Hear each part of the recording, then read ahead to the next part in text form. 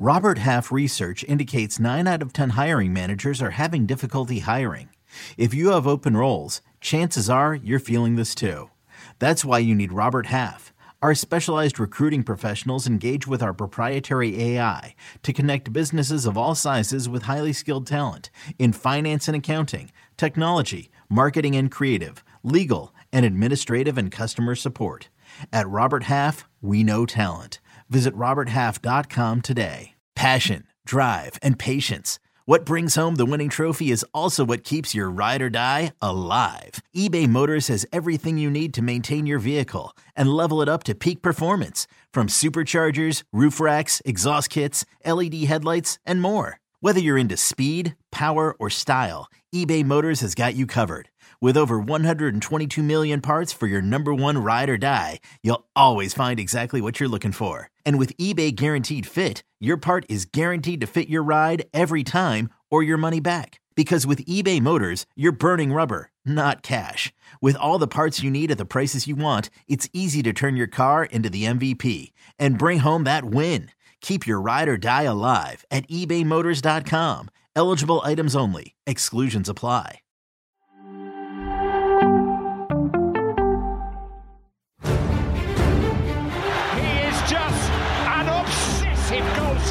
But they have to understand I chose to stay in my country because I'm French. And the Bernabeu blinks it back! I haven't got a problem with soccer, to be fair. Football. Into the area to Oh, what a start! What I can guarantee to you is that they want to keep everything secret.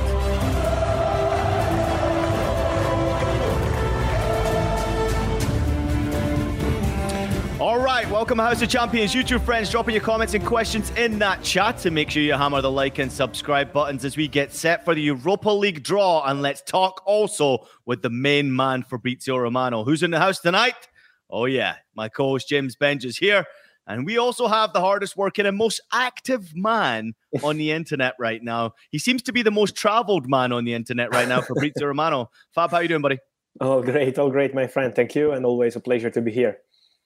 Big shout out to Fabrizio for joining us. Big shout out to James Bench for joining us. We're getting set for the Europa League draw, which is about to take place. We will be updating you as that draw is taking place. If we see a big tie, we're going to let you know, obviously, live. But we will also be getting into deep detail of the draw a little bit later on in the show. But before we do get into it, I want to run through some of the results from last night, Fabrizio, because Italian teams in Europe have had a lot of success, and that also includes Europa League. So Juventus getting a 3-0 victory yesterday, going through 4-1 in aggregate. Leverkusen Monaco was an absolute barnstormer of a game, 5-5, and Leverkusen going through. Manchester United with a good win against Barcelona, going through by 4-3 on aggregate. Union Berlin, what a story. Can't wait to talk to James Bend about Union Berlin's story. Their dramatic rise all the way through the leagues into Europa League and continuing this fine success. Roma go through, winning by 2-0, 2-1 on aggregate.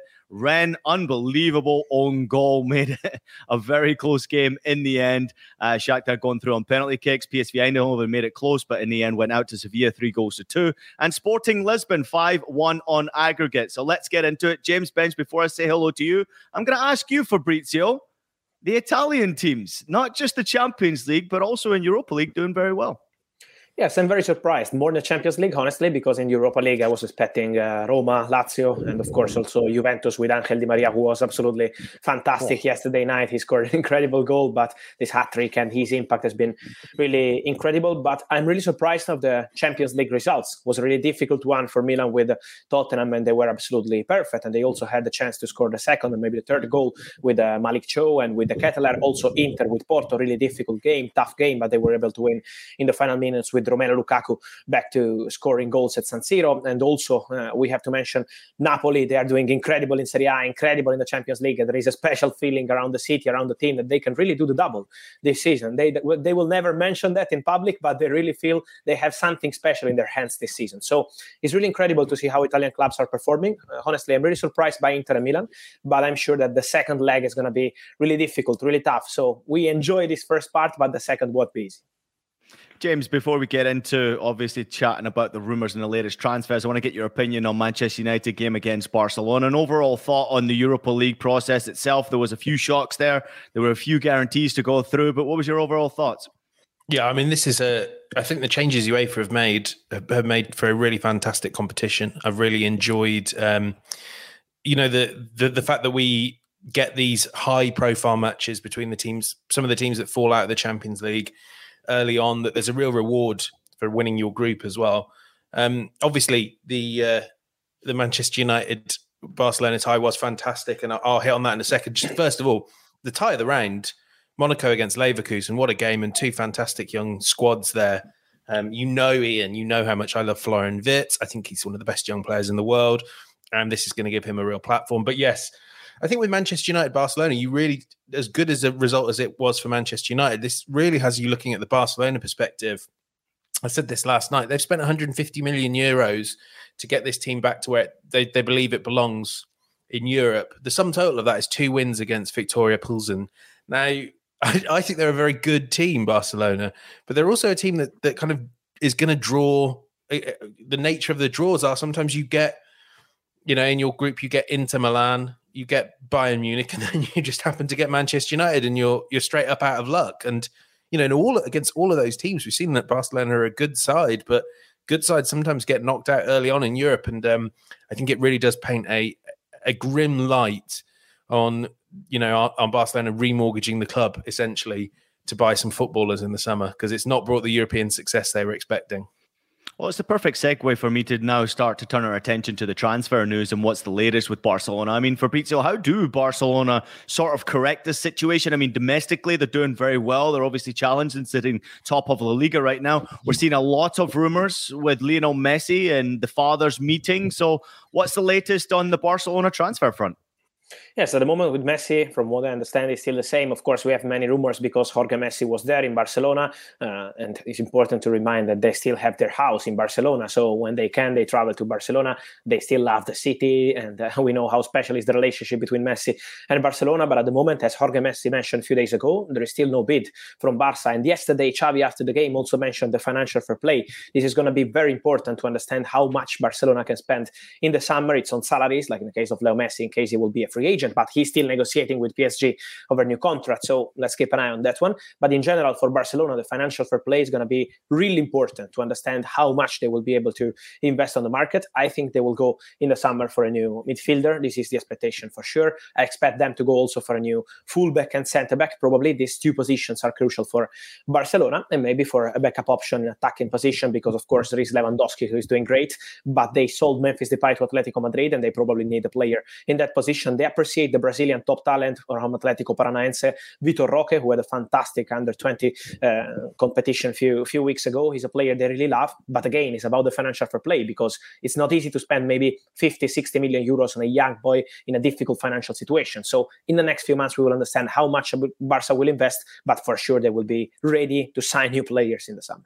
Can I just dive in there? Vitor Roque is a top talent, and I know for a fact as well that a lot of Premier League clubs, including Arsenal, are tracking him, and that maybe is going to be the challenge, isn't it, for Barcelona, Fab? That they want all these players, but the money they have at the moment, and it's going to be even tighter as their income is squeezed a bit. So, yes, I mean, is it realistic to think that they can do another summer like last one and overhaul the squad pretty much? No, I think it's not that realistic. I agree with you. Also, on Vitor Roque, it's not easy to have the competition from these clubs, because as you mentioned, Arsenal are following him, and many other clubs around Europe, they know how special is this boy. Also, for example, Barcelona wanted Endrick, but they were not able to compete with Real Madrid or Paris Saint-Germain or Chelsea in that race. So it's not easy for them now to move on the market. It's not easy to plan for the summer transfer window because of the financial situation, but I'm sure that maybe in the summer, changing a bit the situation and having that clear, they will try to do something. I can say that will be the same as last summer, where they signed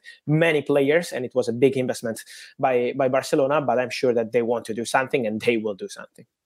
Yeah, it's a really great point as well, James, because, when you have success on the pitch, it always takes that pressure off you with the signing and the transfer. So, I mean, that tells you how gigantic that result was over 2 games against Manchester United, getting knocked out for Barcelona. And also, what happens now? How much pressure is on for them to spend more money? Do you make mistakes when you're spending money? Do you get desperate? If you have domestic success for La Liga, you'd have to say it's not a bad job and not a bad return for Barcelona with the squad of players that they have. Could they be doing more? Absolutely. They should be doing more.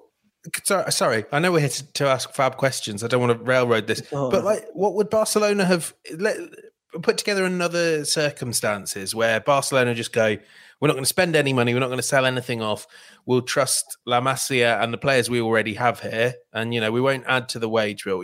We'll do that. What would Barcelona have been? Second, third in La Liga? Is it worth blowing up your entire future to win a title? You would develop the team that was worthy of winning anyway, because you've got Pedri, you've got Gavi. I think it was an absolutely stupid approach that they took, and this virtuous cycle is very much grinding to a halt.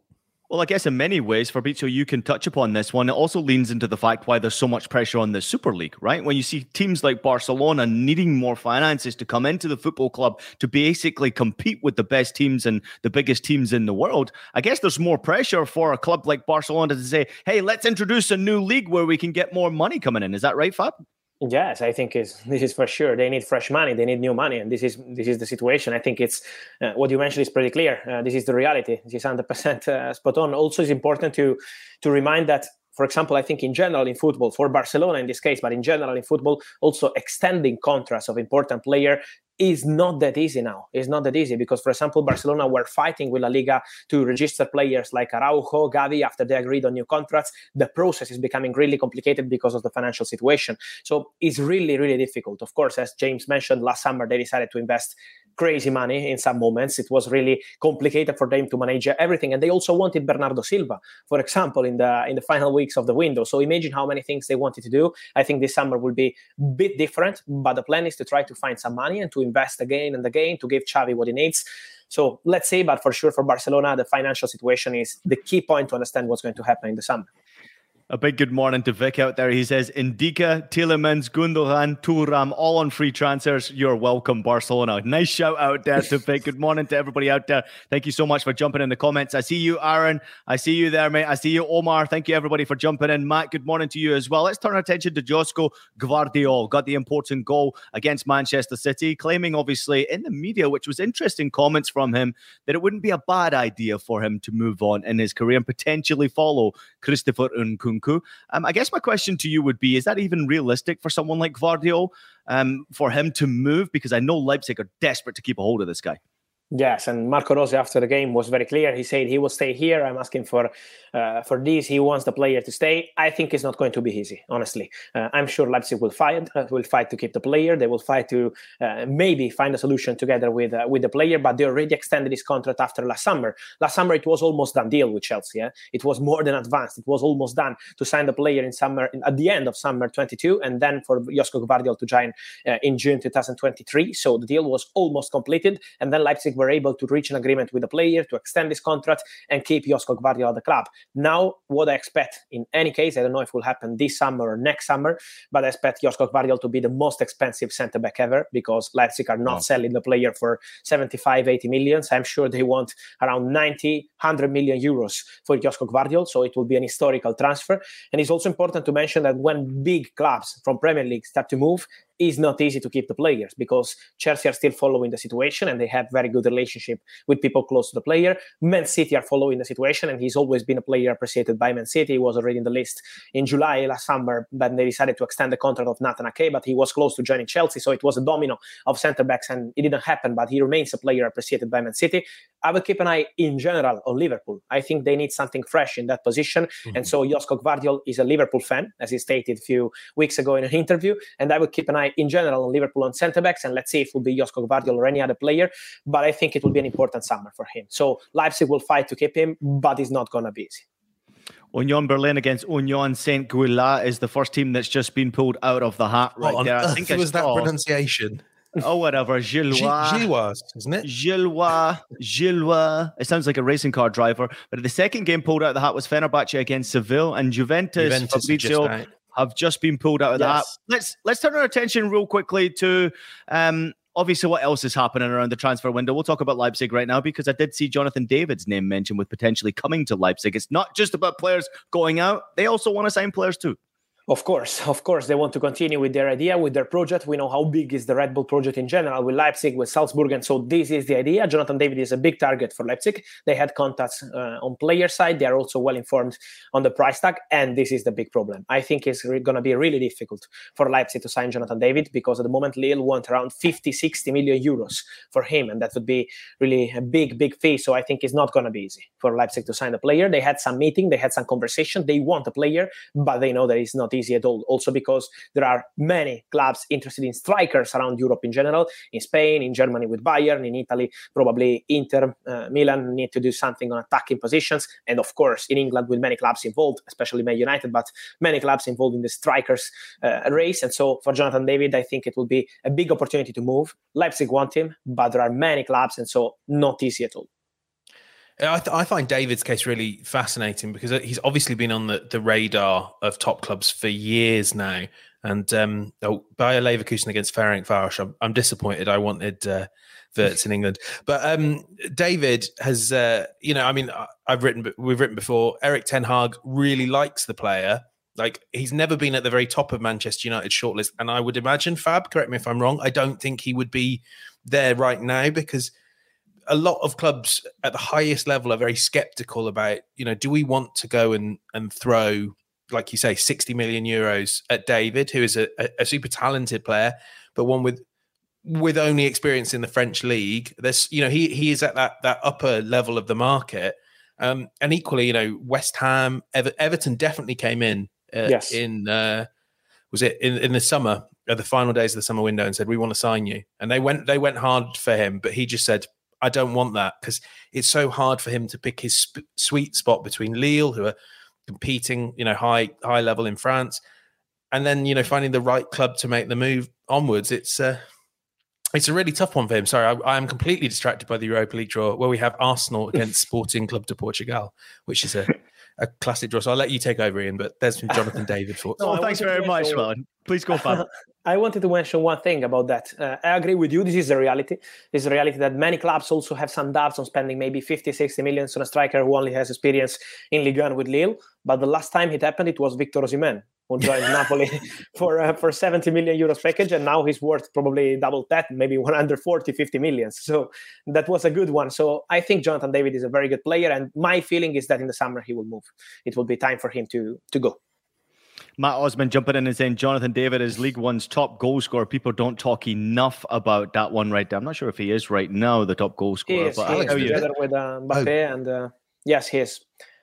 Yeah, I thought Balogun was very close as well. And Balogun, yes, they are together. Yes. Let's discuss Chelsea, because there's a lot of comments coming in. People asking about Chelsea galore. Every time you come on, Fabrizio, the Chelsea fans certainly come out. I must ask you about Romelu Lukaku. Obviously, got a goal in Europe this week, which was great for him. I'm sure great for his confidence as well. What's the future look like for him? And then also give us the latest on Chelsea in general. I know there's a potential of N'Golo Kante signing this contract extension. Yes, for sure. The situation of Romelu Lukaku now is an important one, but won't be decided now. It's not going to be February, March, April. It will be end of the season. Inter will meet with the player. The player wants to stay. Lukaku wants to stay at Inter. He wants to continue at Inter 100%. So he hopes to be in 100% fit in the second part of the season to help Inter and then to be able to stay. My feeling is that at the end of the season, Inter and Chelsea will sit and will try to find a solution together. But at the moment, we have to wait. It's something that will be decided at the end of the season. Also, Inter sources guarantee that at the moment they're not even negotiating. They want to think about that at the end of the season. They want Romelu to feel in a good shape and to be ready to help the team in the second part of the season, and then they will make a decision. And also on Chelsea, it's important to mention N'Golo Kante that the new contract is really close. It's not done yet, but it's close. They have to decide about the length of the contract. This is quite surprising because in November, December, it was really unlikely. Then what changed is that the player really wants to stay. Kante wants to continue at Chelsea. He loves Chelsea. He wants to stay there. And so the negotiation is very advanced now. Let's see when they will find the complete agreement on N'Golo Kante new deal. And for Chelsea, keep an eye on the future, as always, because they are closing in on a deal to sign a boy born in 2007, so very young player. He will be able to join European football when he will turn 18, of course. But it's called Kendry Páez, Ecuadorian talent. They guarantee that he's going to be a super talent. And Chelsea are going to pay a very big fee for this guy. Yeah, it's not 2 or 3 million euros. It's more than 10 million euros for Kendry Páez. Again, born in 2007, midfielder, playing for Independiente del Valle. Many clubs wanted him around Europe, including Bayer Leverkusen and English clubs, but he is going to Chelsea. Wow. Thank you very much for sharing that, Fabrizio. We appreciate you. We have Fabrizio Romano on the House of Champions. We're just following along live with the Europa League draw. Union Berlin, Saint-Gilloise, Sevilla against Fenerbahce, Juventus against Freiburg. What a great game that is. Leverkusen against Ferencváros, Sporting Lisbon against Arsenal. And then I didn't even see who the final four were. James, maybe you can catch us up in just a moment. Fabrizio, last question real quickly. Go on, James. You want to update? No. We're limited time with Fab, not limited time with me. Okay, last question is about Napoli here. Because of their success, obviously, Fabrizio, we see Napoli now being mentioned as a potential to lift the Champions League. And obviously, domestic success is almost guaranteed now because of their gap that they have. What about the stars? I have many a debate with so many people out there about how difficult it is for clubs like Napoli to keep a hold of their biggest stars when you have success. Let's talk about Osimhen. We know, obviously, he's the goal scorer for them right now. We know what Kvara is doing right now, Kvaratskhelia. I mean, they didn't pay a lot of money for him. I can't even begin to imagine some of the offers that will come in for him. And another player that stood out to me, he was sensational in midweek, is Kim. Kim is brilliant on that back line. Absolutely brilliant. Everything he's doing. So how difficult is it for Napoli in general to keep a hold of these superstars when they're having this success?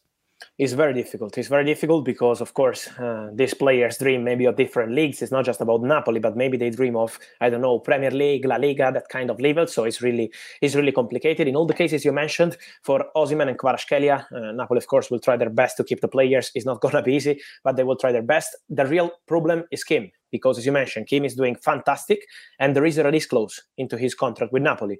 It's a release clause that I'm told is a bit less than 50 million euros, and I think the player is definitely worth way more than this. So they're trying to extend his contract. They're trying to negotiate to offer him a new deal, but of course, it's not easy. Also, at this point of the season, to negotiate with players because maybe they want to wait for the end of the season. So let's see how the conversation will go. But for Kim, it's normal to have a lot of interest, as there is release clause into his contract, and so it's a dangerous situation, one to follow for sure. For the summer. And for Osimhen and Kvaratskhelia, we will see, but I'm sure Napoli will try to fight. Also, honestly, how difficult it is for journalists to do our job with Napoli now, because, it's an historical season for them, really historical, because it's like more than 30 years they don't win the Scudetto, the Serie A title, and also in Champions League, they're doing fantastic. And so in this moment, Napoli don't want to comment on anything, on transfers, on new contracts, or new signings, or players to leave. They don't want to comment. They are 100% isolated. They want to focus on the second part of the season. And I think all the conversation will start like second part of May, beginning of June. So it's not easy in this moment to update, but for sure the most dangerous situation is Kim.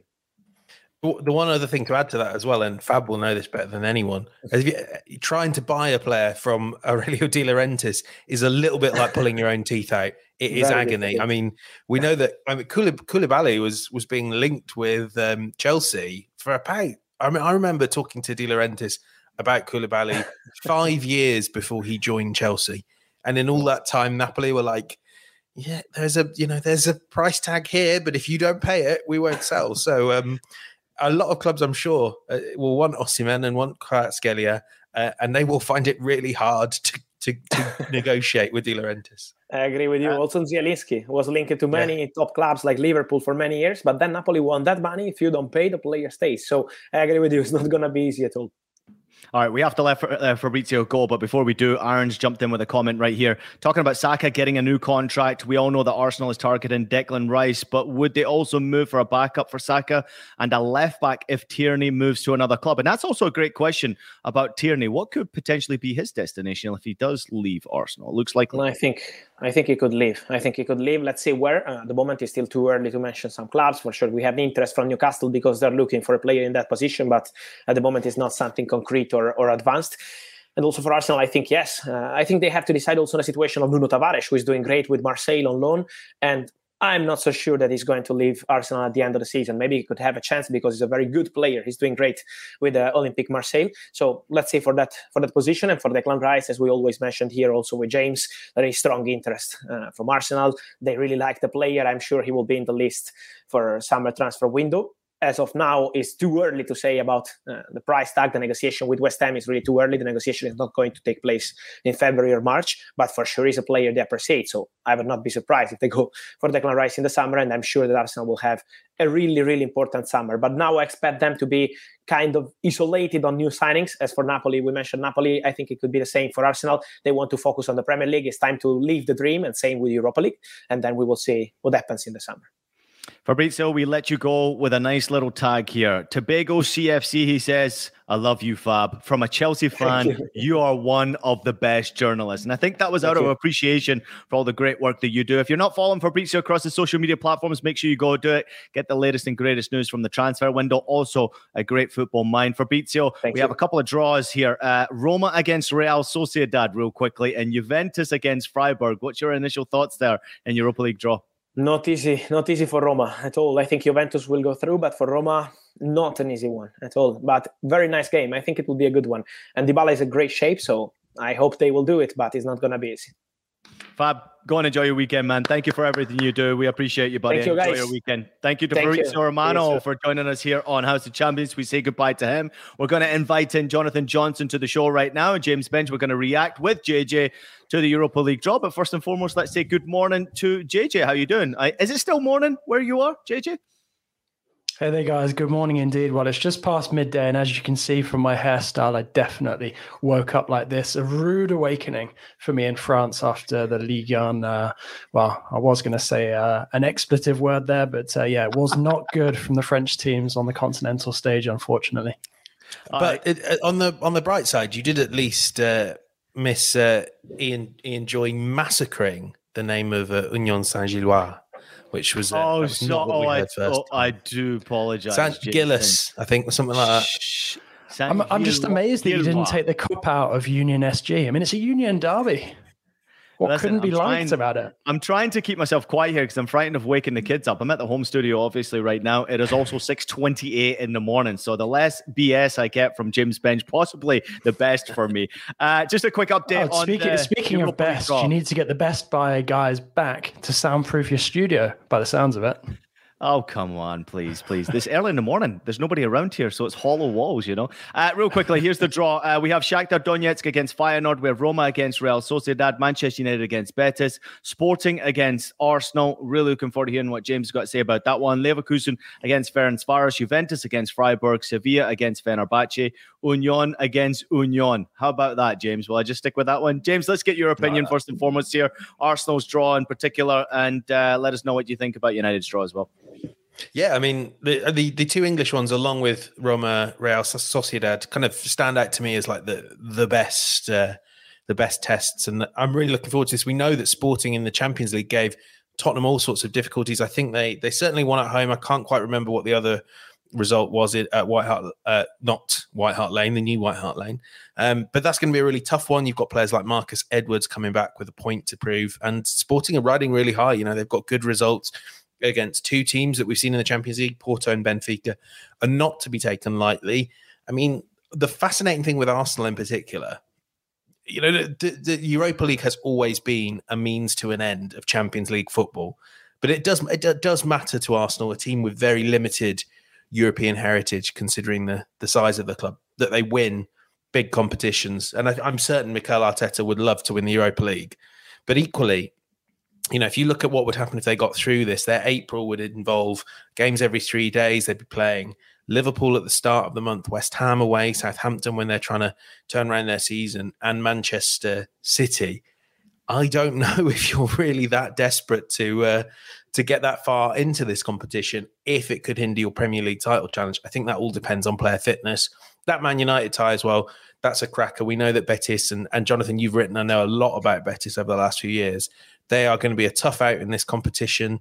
They are a team that relishes European competition. And equally for United, a lot could change, couldn't it? And the question is, are they still in the title race by the time these games roll around?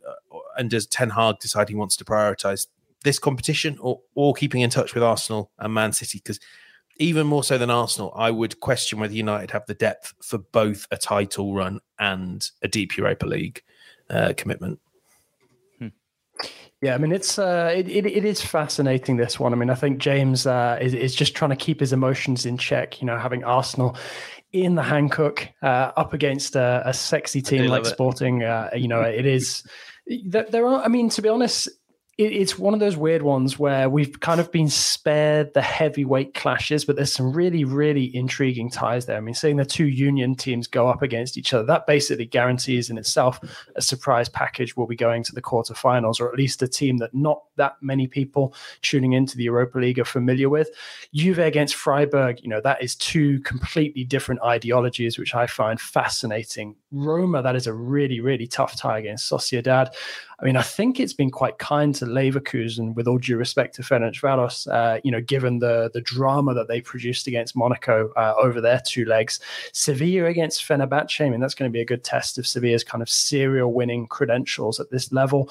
And then Shakhtar against Feyenoord, Shakhtar holding their nerve against Rennes, and their reward is, coming up against a very storied European side in Feyenoord. So plenty of pedigree in these games and lots to look forward to. But equally, I wouldn't say that there's necessarily a standout tie. I mean, obviously the eyes are immediately drawn to the likes of Arsenal and United and Juve as well. But, I wouldn't say that there's necessarily a heavyweight clash like we saw between United and Barca.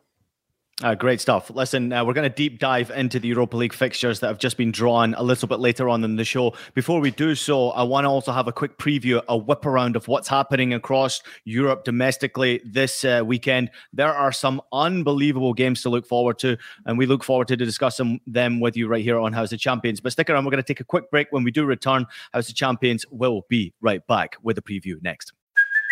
Hey, it's Kaylee Cuoco for Priceline. Ready to go to your happy place for a happy price? Well, why didn't you say so? Just download the Priceline app right now and save up to 60% on hotels. So whether it's Cousin Kevin's Kazoo Concert in Kansas City, go Kevin, or Becky's Bachelorette Bash in Bermuda, you never have to miss a trip ever again. So download the Priceline app today. Your savings are waiting. Go to your happy place for a happy price.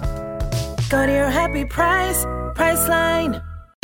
Little Wing is now streaming on Paramount+. I'm in a period of emotional upheaval. Is that all the I don't care crap? A little adventure. Where are you going? I'm gonna steal a bird from the Russian pigeon mafia. Let's do it. Goes a long way. Starring Brooklyn Prince with Kelly Riley and Brian Cox.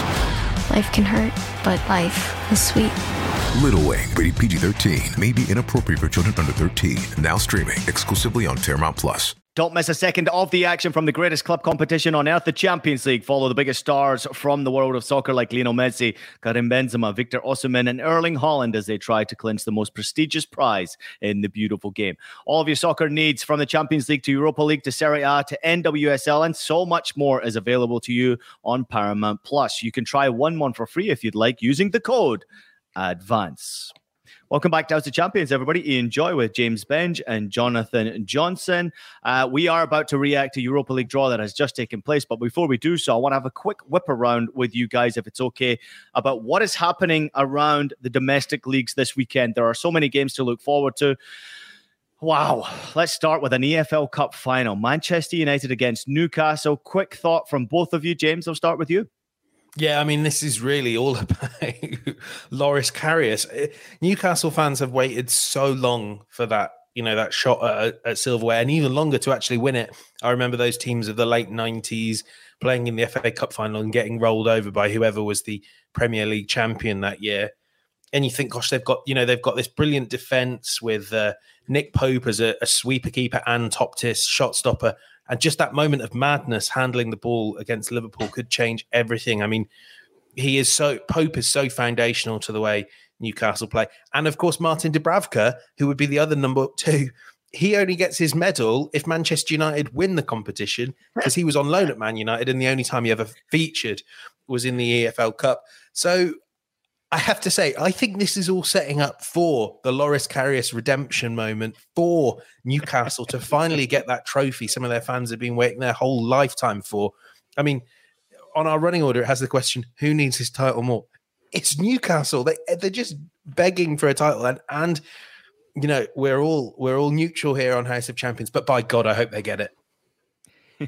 You know what? You say that we're all neutral, but I have extremely bitter memories of going to Wembley as a Villa fan, coming up against Manchester United, watching United clinch yet another League Cup title, and it not meaning anything to the supporters pouring out of the stadium before the trophy lift. So I'm definitely team Newcastle for this one. And I think, it's going to be fascinating as well. I mean, James spoke brilliantly about the redemption arc that you've got going on with Karius, but also, I mean, what this does in terms of the Newcastle project. I mean, look at where they've come from sort of a year ago, battling against relegation, to now sort of being in the shake-up for Europe, and then suddenly potentially adding some silverware, to the cabinet very, very early on in their new project. So, I think that really will, put them on the map if they're not already on the map. I mean, of course they are. We know they are, but you know what I mean? Like in terms of actually like bringing that tangible success very early on in the Saudi project. So I think this one is an absolutely fascinating one. And something that makes it even more interesting is that normally, or,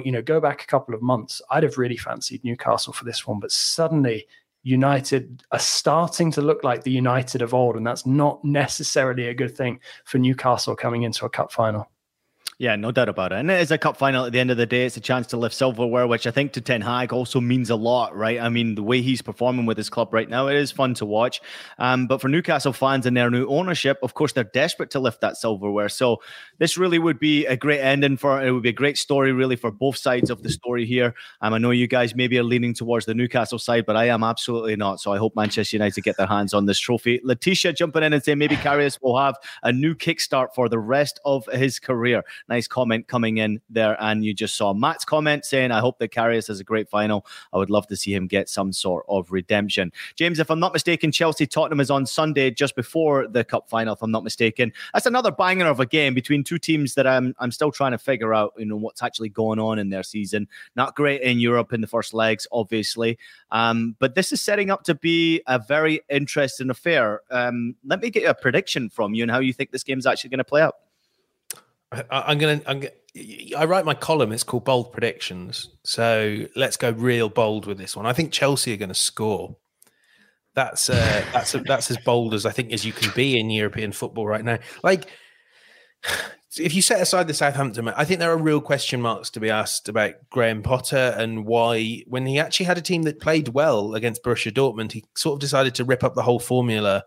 And bring, rotate and not really treat Southampton, I think, with the respect that was deserved. But like, it is slowly grinding into gear, this Chelsea attack. It's getting a little bit better. João Felix looks so strong. Enzo Fernandez looks decent. There's still a lot of work I feel like needs to be done. But I think to an extent, it's really just been like some bad shooting, some bad luck. And we know that tends to correct itself. Will that be enough to beat Tottenham? I don't know, because Tottenham are almost as unknowable as Chelsea as well. So all I'm going to do is stick my head above the parapet and say Chelsea score. Tottenham are so unreliable that let's say it's a draw, a scoring draw. Imagine such. Yeah, it amused me that Ian said, these are two sides still working each other out. I mean, it definitely feels like, Potter and, I would say Conte, but obviously Conte won't be there this weekend, are still trying to work themselves out and figure out exactly who their best, teams are, especially after the transfer window closed. But for me, I find that Spurs play better when Conte isn't there. They've gotten, results against the likes of Man City. So, could this be one where they maybe, pull off an unexpected good result? Maybe, but I agree with James. It was a bit weird to see Potter tinkering again after what was a fairly encouraging display. So, I'm gonna go for Tottenham to shade this one. I don't know if James is going for Chelsea to definitely score. I can see this maybe finishing 1-1 or 2-1 to Spurs.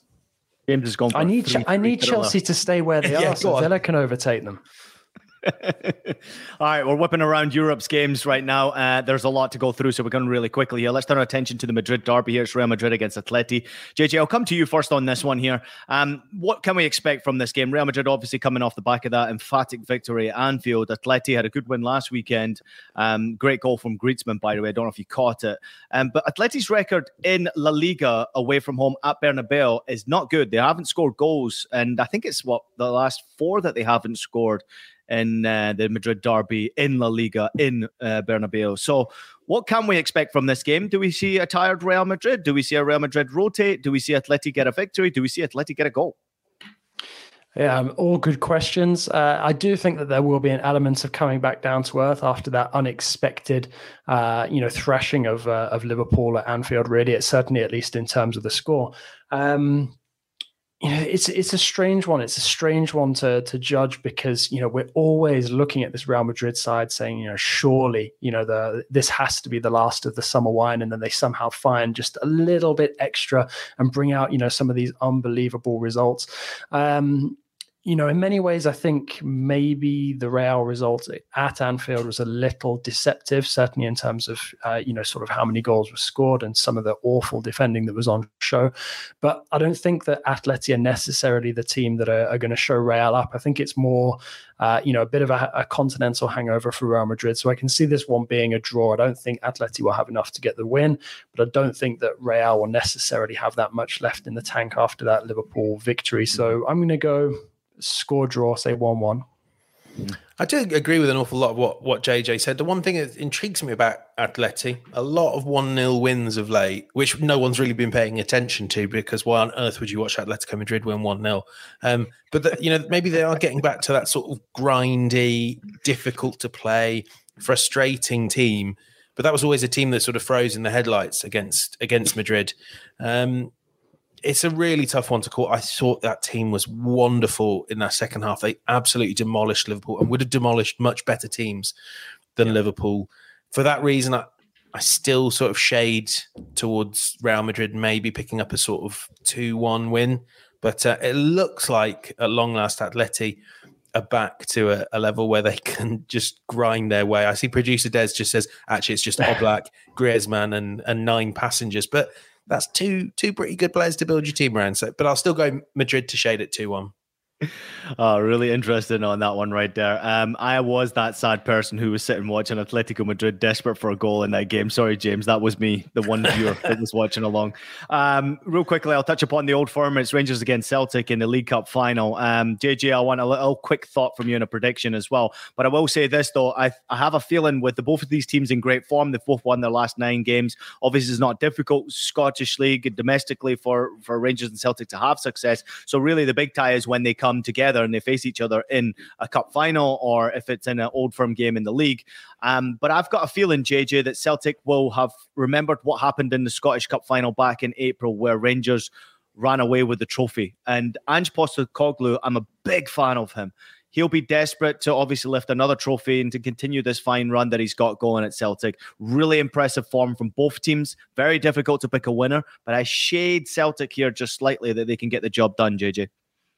Yeah, I mean, it's the kind of thing that, Postecoglou would really look to try and rally around and, motivate his troops with. I mean, I think we all hope for the same thing when Rangers and Celtic come together, and that's, a lot of blood and thunder, a really fully committed clash between, two very bitter rivals. But I agree with you. I do think that, it slightly favors, Celtic. I think since Postecoglou has come in overall, sort of the balance of power has slightly tipped towards the hoops. But this is one that I certainly think and expect will be, a tense, tight, emotional affair, perhaps decided by a moment of magic. But if I was to stick my neck out and pick one of the two teams to win, I'd probably be favouring Celtic. James? Yeah, I mean, the odds just sort of give you a real sense there of who is the superior team. And I mean, just look at how many goals they've scored. 82 in 26 means they are averaging more than 3 goals a game. And I know it's a Scottish Premiership and there's some teams down there that don't give them much competition. But Ange Postecoglou is clearly a fantastic manager who's got an awful lot out of this squad of players. And although it's always a bold move to back the away team in an Old Firm game, I have a feeling that Celtic might shade this one as well.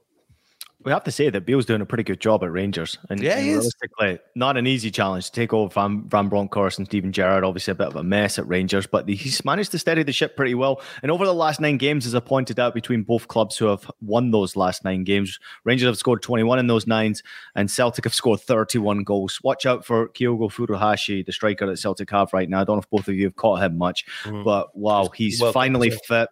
He's very, very good player, and finally really scoring goals on a consistent basis. If it's okay with both of you, before we get to France, I'd like to touch on what's happening in Germany this weekend. It's Bayern Munich against Union Berlin. It is first against, third, many would say, second. They're all equal on points, the top three. It's Dortmund, Union Berlin, and Bayern Munich, all equal on 43 points. JJ, real quickly, Bayern Munich, I have no idea what to expect from them. I still don't see it. I still think there's a problem with Nagelsmann and the higher-ups at the club. They have the squad to run away with the Bundesliga, but they're not. Can Union Berlin do something this weekend? Although it's a big ask after playing on Thursday. Yeah, but write them off at your peril. I mean, honestly, the story for Union Berlin at this moment in time is one of those really feel-good stories, that everybody is starting to enjoy across Europe. Fingers crossed that it continues this fantastic journey that they're on, knocking out the likes of a European giant in Ajax. And really coming into this one, they have absolutely nothing to lose. And yes, Bayern have the squad to run away with the Bundesliga. I saw them against PSG, and although, they weren't, I wouldn't say that they were poor. I'd say that there were vulnerabilities that PSG could have better exposed. Who knows if we'll see that in the second leg in the Champions League. But for me, I think that Bayern always look like there's a chink in the armor at the moment. And perhaps that's what you're alluding to, with this situation with Nagelsmann and why he's not entirely convincing so far with Bayern. And I think that will remain to be the case. So maybe I wouldn't go for Union Berlin to get the win here, but a draw, I don't think it strikes me as that unrealistic, really. I got nothing on this. I don't know why you look at it. I wonder how tired Union Berlin will be, basically. It's going to be it was a grinding game against Ajax, wasn't it? That had some ups and downs, whereas Bayern... They're still going to be on the champagne going into this game. Their training session will be, You could blame them. You surely not on the champagne in Berlin. Well, maybe in Berlin, actually. Ian, you know better than me. Are they champagne or the lagers? Oh, the beer's all around in Berlin. Beer's all around. They'll be popping those big 2-liter bottle beers that they got flying around in Berlin.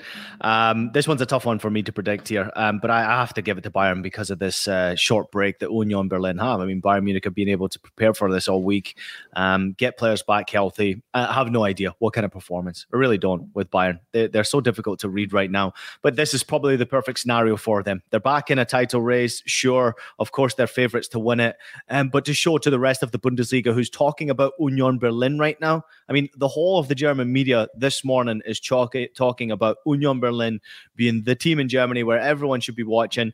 And Bayern had a great win in their first leg in Paris, and people have seemed to forget that.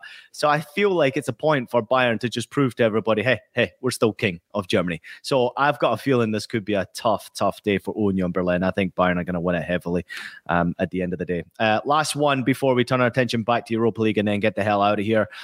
JJ, I got to come to you. This is what a banger of a game this is. Marseille against PSG. Obviously, we know what happened to them in the Cup recently. Paris Saint-Germain, maybe you can just remind everybody what happened there. But PSG, what's the injury latest on Neymar and other players? What do you expect from PSG? Who would be your favourite? And then also give me your score prediction, please. All right, I'll try and be as concise as possible. It's going to be pretty tough, but no, there's so much to like about this game. Marseille in really great form at the moment, beat PSG for the first time in 11 years recently in the Coupe de France game at home. So Stade Velodrome, will be absolutely boiling as you'd expect for a game like this. And PSG really under the cosh after losing that first leg against Bayern. Some disappointing results recently. Clearly, the pressure is on when you've got Luis Campos coming down to the touchline to bark orders at the players during that dramatic late win over Lille. Fantastic Lionel Messi free kick, but let's not kid ourselves. Kylian Mbappe being back and able to play 90 minutes again is huge for PSG's season. Will it be enough to get a result, in a game like this? I'm not so sure, but one thing is absolutely certain: PSG cannot afford to lose twice in a row in Marseille. So I reckon that PSG will get at least the draw. I'm not necessarily prepared to stick my neck out and say they'll do any better. But it's not been ideal preparation for PSG for this one either. Christophe Galtier has been ill coming into this. You've got Neymar ruled out at least until the beginning of next week with some ankle ligament damage. So not looking too good there. Nuno Mendes expected to miss out as well. He'll be quite a big blow. But I think, having guys like Kimpembe and Mbappe coming back, that adds a bit of metal, a bit of mental strength to this PSG side, and they will not, want to tolerate, Marseille winning consecutive games against PSG in any circumstances. So let's see what happens. Messi certainly needs to get more involved than he was against Lille last time out, but this Marseille team, very difficult to come up against. 5-point gap between the two coming into this one. Can Marseille cut it? We will have to wait and see. James, I can't believe you were so eager to talk about this game coming into this. And I mean, realistically, I've got to give you the microphone here about this game. I mean, share those wonderful thoughts that you had about this game, James. Come on. I have like zero, myself and Nigel Reo-Coker. We come on here and we tell you, we just want to see what PSG do in the Champions League. And we've seen that. And I want a counter view to everyone that sort of says, and Thierry Henry, remember in our interview, he came on and said this, didn't he? He said, yeah, they've got Mbappe. How maddening is it that is sort of, you kind of, as much as I agree with him and he made the point so well, you just kind of want to shake people when they say this and go, they also have Neymar and Messi. And how is it that their fortunes can be so reliant on this kid? I mean, they also have a lot of very expensive players further back in the pitch. I just want one very quick question to JJ. We talk a lot about Neymar and it feels like the writing is on the wall, and that if anyone wanted to come in and have a conversation with PSG about Neymar leaving, they would be welcome with open arms. The champagne would definitely be out there. But is there a sort of acceptance within PSG that that's not going to happen? The big clubs will not want Neymar, and is there any idea where he might actually go next? Is he going to follow, for instance, Ronaldo out to the Middle East? And it's a really good question, and I think it is obviously a situation that's quite frustrating inside of PSG, because there was a willingness and openness last summer to speak to any clubs that might be interested in Neymar, but who would have been interested at that point? The most frustrating thing for PSG was clubs would have been interested in the Neymar we saw in the first half of the season pre-World Cup, when he was focused, when he was motivated, performing really well. Do they want the sulky, loafing Neymar who keeps getting injured since the World Cup? No, they don't. So, I don't think anyone is seriously going to come to the table and say they want to negotiate for Neymar at this moment in time. So it looks like PSG and Neymar will be stuck together, at least sort of into next season, unless, there is some sort of incredible, unexpected second wind over the remainder of this season. But we don't even know yet how long he's going to be out with that injury.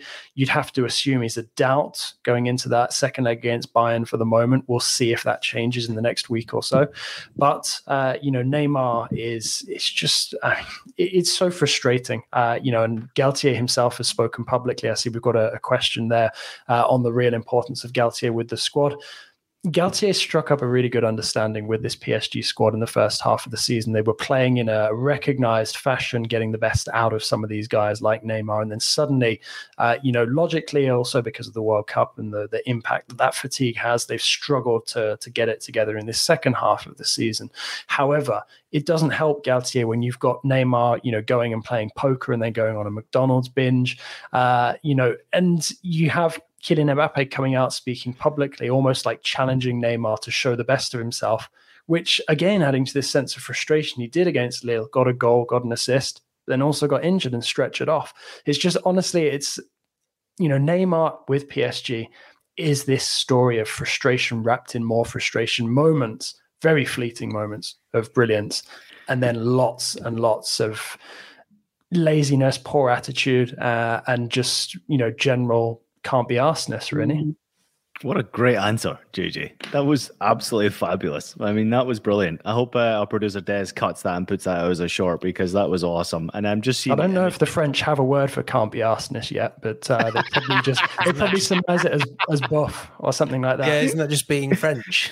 Sorry, that's bad. It would be all in the facial expression, that's for sure. I'm just imagining the videos as you're talking about Neymar there, all the different videos that our Des and pictures can put up surrounding the chat there with Neymar's crazy, crazy movie that is his life.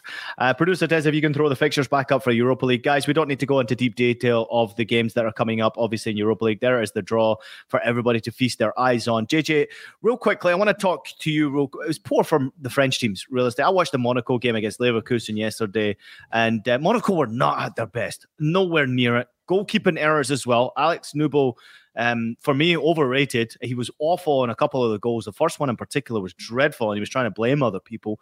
But not a good day for Rennes either. And I feel sorry for the youngster who was in tears after that game as well. Quick thoughts. Yeah, I mean, there is something really crazy about the way that Rennes went out. Cast our minds back to the qualifying rounds of the Champions League a couple of years ago when Monaco came up against Shakhtar. How did Monaco go out? It was a wild deflection off of Ruben Aguiar, and then suddenly Rennes, allows Shakhtar back into a game that they were pretty much seeing out with minutes remaining before the eventual penalty shootout through another wild deflection.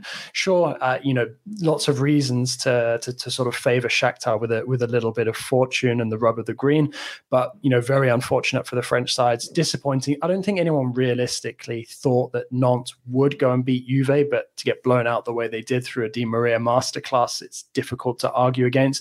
But sure, Monaco, given the ease with which they were scoring against Leverkusen, a good Leverkusen side with Wirtz back. I know that he's a James Bench favourite.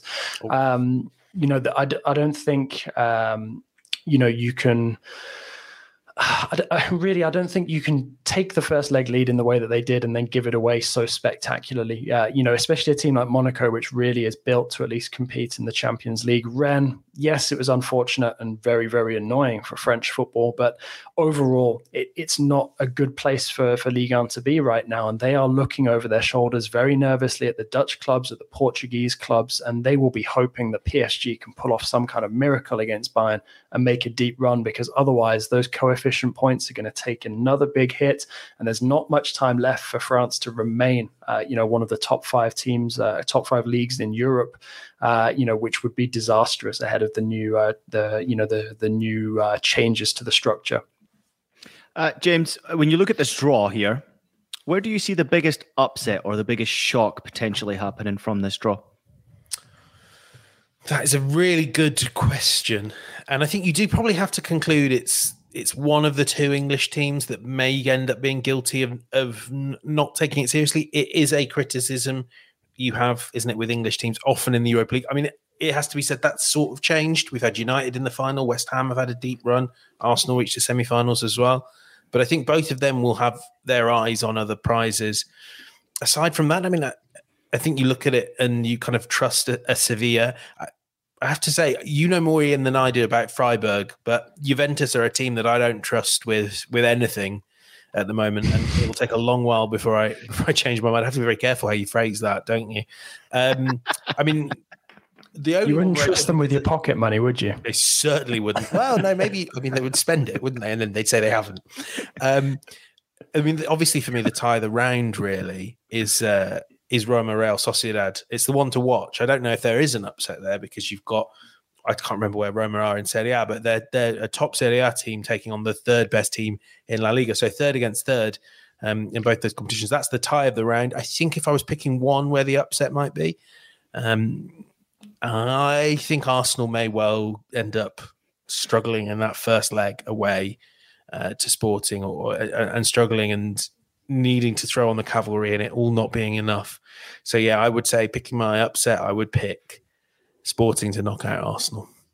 JJ, before we get to you, I will say this about Freiburg. They have a great coach in Christian Streich, who is a very outspoken individual. I look forward to watching him on the sidelines against Allegri, and I hope that the German teams do well. Where's your surprise coming from, JJ? I'm going to go for Sociedad to knock Roma out. I'm not sure that will necessarily qualify as a surprise, but I think many people will probably look at the two names and perhaps just shade Roma on that one. I had a great chat actually with a couple of people in the setup at Sociedad, so perfect time to plug the pieces that will be coming your way in the next couple of weeks about Sociedad. But really, it's fantastic, and so intriguing as well in terms of a club, because when people think of the Basque Country, they always think athletic club, but they don't realize what a good job and what an interesting project Sociedad have been putting together the last couple of years. So I really think, and not just because of the timing of the interview, that Sociedad will be very, very difficult for Roma over two legs. And for me, I'm just going to go for the Spaniards to edge that one. Excellent stuff, boys. Longer than normal House of Champions today. I appreciate both of you. James Bench, thank you for your great work this week. Jonathan Johnson, you also great stuff as well on the website. If you guys haven't gone and checked it out yet, get to the website, cbssports.com, search for Jonathan Johnson, search for James Bench. The articles are ringing out as fast as you can read. So make sure you get over there and also follow them on their social media platforms as best as possible, because the breaking and latest, the greatest news is quickly and certainly more quicker found on their social media platforms. But great, boys, great week, awesome stuff. Thank you as always. Great stuff with the draw as well today. Apologies I woke you up that early. Oh no, wait, it's not that early for you. I might actually go back to bed. We are back again on Monday. Early for us. Yeah, you don't know how lazy I don't know. they are. Did you just get up? don't you have some oranges or grapefruits to squeeze so your kids have fruit juice this morning? Yeah, my kids haven't even woken up yet. They're still asleep right now. I've got to go back now, be a bit more quieter. Listen, we're back on Monday with Fabrizio and the boys. Make sure you all tune in there. Thank you so much for listening to House of Champions. Please make sure you take a minute to leave us a rating and a review on your favorite podcast platform. We're available on Apple Podcasts, Spotify, Stitcher, and anywhere else you get your podcasts. Also available as video, so subscribe to us on YouTube. Boys, have a fantastic weekend wherever you're going, whatever you're watching. Enjoy the weekend. We'll see you all again next week. Thanks, everybody.